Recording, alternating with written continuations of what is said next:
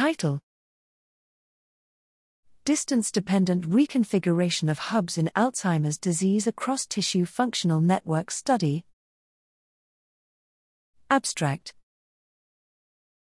The hubs of the intra-gray matter, GM, network were sensitive to anatomical distance and susceptible to neuropathological damage. However, few studies examined the hubs of cross-tissue distance-dependent networks and their changes in Alzheimer's disease AD.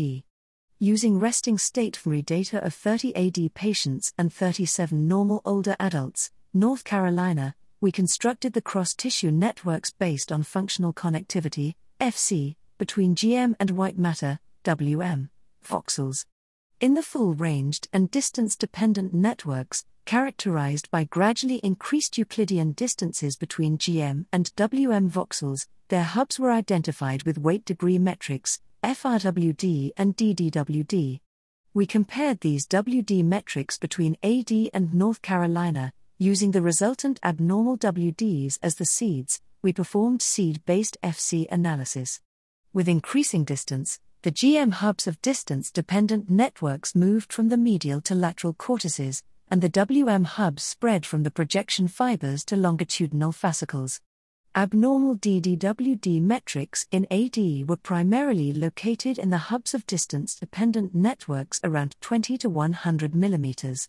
Decreased DDWDs were located in the left corona radiation, SAR, which had decreased FCs with the executive network's GM regions in AD. Increased DDWDs were located in the posterior thalamic radiation, PTR, and the temporal parietal occipital junction, TPO, and their FCs were larger in AD.